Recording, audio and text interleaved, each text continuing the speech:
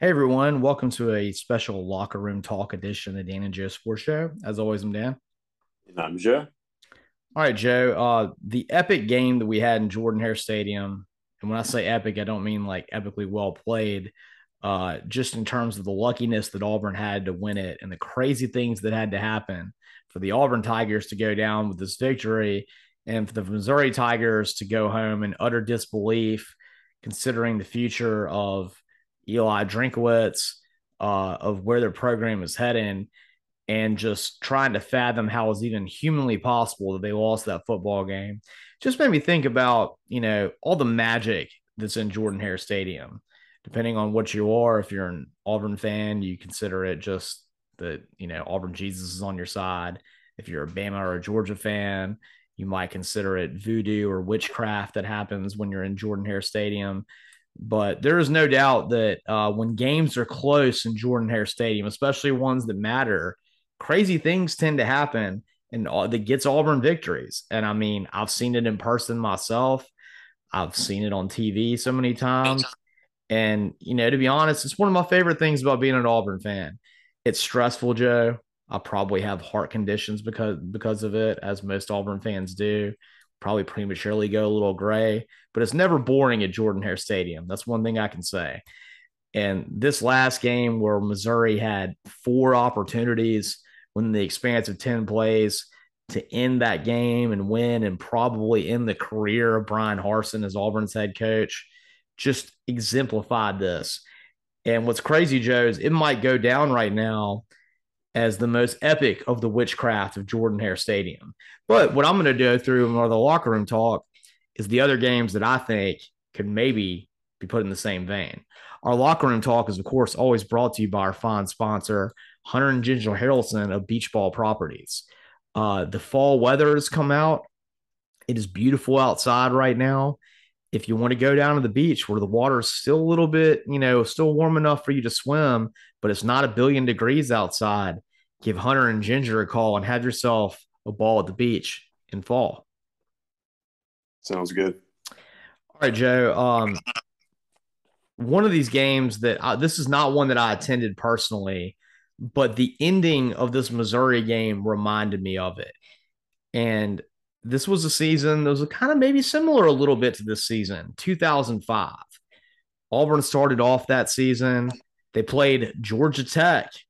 Talking about this. And Georgia Tech beat Auburn, Joe. I think they had five interceptions of Brandon Cox. That was the first start that Brandon Cox had as an Auburn quarterback. Auburn had a little bit of a rough beginning to their season, but they turned it around and they played Georgia in a game that I think was between top 15 teams. And Mark Richt was at Georgia, and DJ Shockley was Georgia's quarterback. I think they actually Georgia ended up playing in the SEC championship that year, and Auburn was facing a fourth down. It was a long fourth down. They were down by 2 points.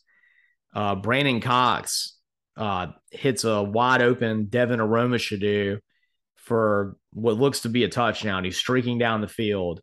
A Georgia DB comes out of nowhere, knocks the ball out, and it's about to go through the end zone. But an Auburn wide receiver just kind of, just magically appears, recovers it in the back of the end zone. And I remember this is before instant replay was a thing, and the officials had to think about what was going to happen. I feel like they met for like 5 minutes, and they ultimately decided that you can't advance a fumble to score a touchdown, but that Auburn did recover the fumble, and they gave Auburn the ball at the 2 yard line. And this was the last play of the game. And Auburn had an automatic kicker named John Vaughn, and he made the field goal, and Auburn beat Georgia 31-30. And it was, it's a little bit different than the Missouri game because obviously the Missouri player fumbled it and Auburn recovered in the back of the end zone. But the fumble recovery in the back of the end zone to win a football game made me think of that one. And that was my first crazy Jordan Hare story. That's a crazy one. It was a crazy one. It was great because, of course, this was in the Deep South's oldest rivalry. Whenever Auburn beats Georgia, it makes me particularly happy. And that was maybe it's one of my all-time favorite Auburn games I've ever seen. I can see that.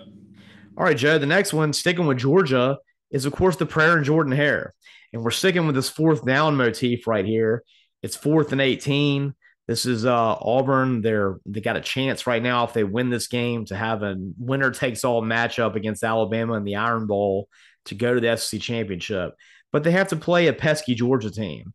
And this is a Georgia team who has a lot of talent like they always did, but they kind of underperformed that year. Aaron Murray was a senior.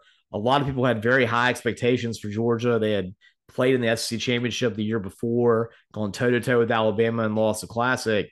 This Georgia team had dropped a lot of games, and Auburn got out to a huge lead against them. But Aaron Murray, as he always did, played excellent in the Deep South's oldest rivalry, brought Georgia back into the game, and had scored a touchdown on a play like on 4th and goal, which to this day I don't think he scored a touchdown, but that's neither here nor there.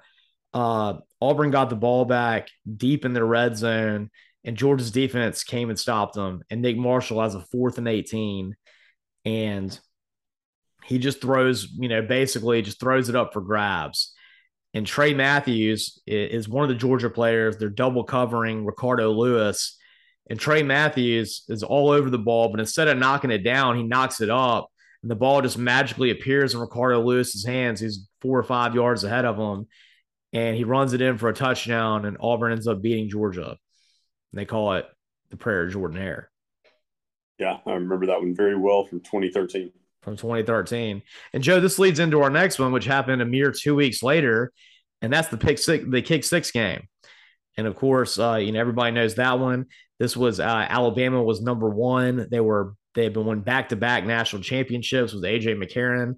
They were going for number 3, and Auburn at that point was number 4 in the country. And whoever won would go to the SEC championship.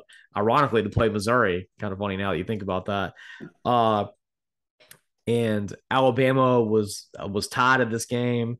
And unlike the Missouri game we mentioned earlier, this may have been one of the most well-played football games I've ever seen. I mean, there were so many epic moments in that game from both sides that made it as tight as it was.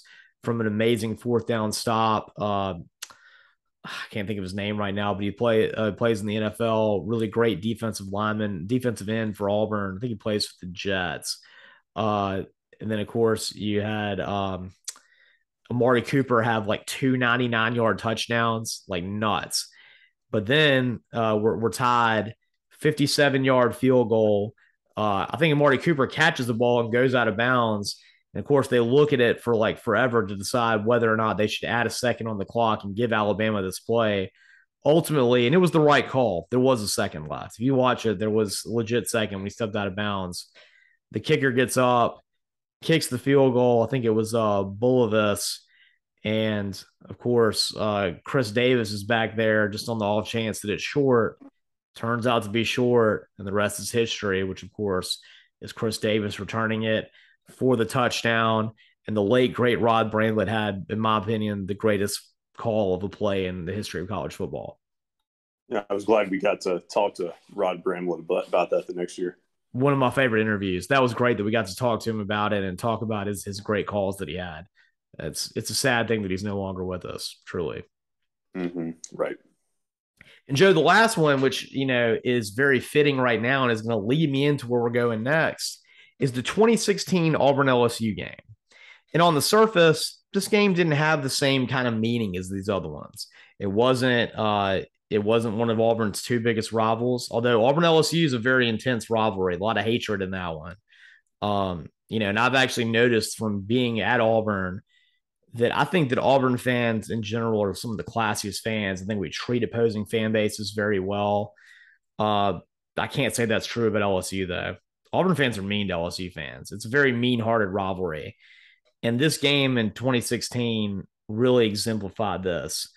My brother's went to LSU, a big LSU fan, and he's had a lot of negative experiences in Auburn. I've seen it firsthand. And this game was a negative experience for the LSU program. 2016, both Auburn and LSU had gotten off to pretty rough starts. And it was basically all but said everywhere in the media, and the coaches knew it, that whoever lost this game between Gus Malzahn and Les Miles was going to get the pink slip. They were going to get fired. And, not a lot, kind of an ugly game throughout most of it. Defensive battle. LSU's driving at the very end. They pick up a 1st down. but the guy didn't get out of bounds.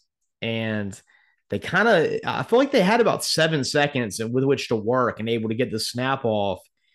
And, at first glimpse, it looks like maybe he got the snap off and they throw a touchdown pass. It's like a 20-yard touchdown pass to win the game, Danny Etling. But then you look at the replay, and I remember I was watching this game in New Orleans at Pat O'Brien's, which is a cool place to watch a game, not just have one of their classic drinks, which of course is the Hurricane, the signature one, but the actual the inside bar they have on the right is a really cool place to watch a football game. Of course, I'm in New Orleans. I'm like probably the only person cheering for Auburn. And when they showed the replay, I remember I started losing my mind. I'm like, he did not get that snap off in time. They're gonna go back and look at it. He's not gonna get the snap off in time. And I remember there was some LSU fan next to me. It looked like he could be on Duck Dynasty. He was like, "What are you talking about? He definitely got that snap off." I'm like, "No, he didn't. You're about to see." And they review it. It turns out he didn't get the snap off in time. Auburn wins. Les Miles loses his job the next day. Gus Malzahn keeps it, and this Auburn team, which is eerily similar to this Auburn team, had good running backs. You had Kerryon Johnson, and I cannot remember the other guy's name, but he was a big bruising running back. And it was like a good 1-2 punch. They had very poor quarterback play, but a good defense. And they went on a run after this, Joe. They had a poor start to the season. They lost to Clemson with Kelly Bryant, not the best Clemson team.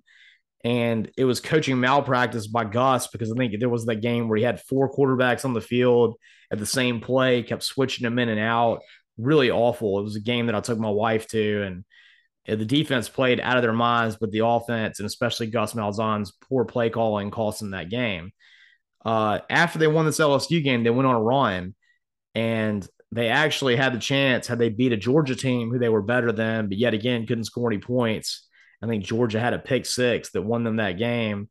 They actually would have played Alabama for a chance to win the SEC West. And, this Auburn team was thought well enough of at the end of the year. They played in the Sugar Bowl and lost to Baker Mayfield in Oklahoma. But the next season, they win the SEC West, beating Alabama and Georgia, who ultimately ended up playing for the national championship.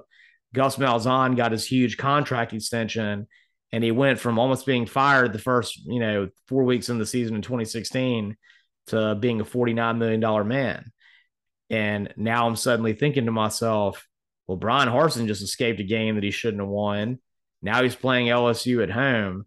He's got a pretty good defense that can win games for him. He's got good running backs, but he doesn't have any quarterback play. Could it be 2016 all over again? Could Auburn fans be excited about what's to come in 2023? Remains to be seen, Joe. We'll see. That's very, very intriguing. It is. You can say what you want. Auburn fans like me, we could be somewhat delusional, but you know what? You've seen it with your own eyes, just like what happened last week. There's no way that Auburn should have won that game. And I can't say never is never with my pipe dreams based on the fact that there's history to back it up, Joe. It's fascinating to hear you talk about it. That's right. All right, man. When we come back, we're going to talk about the games that we have coming up next week, starting off with that Auburn LSU game. You can catch all of our episodes on Spotify.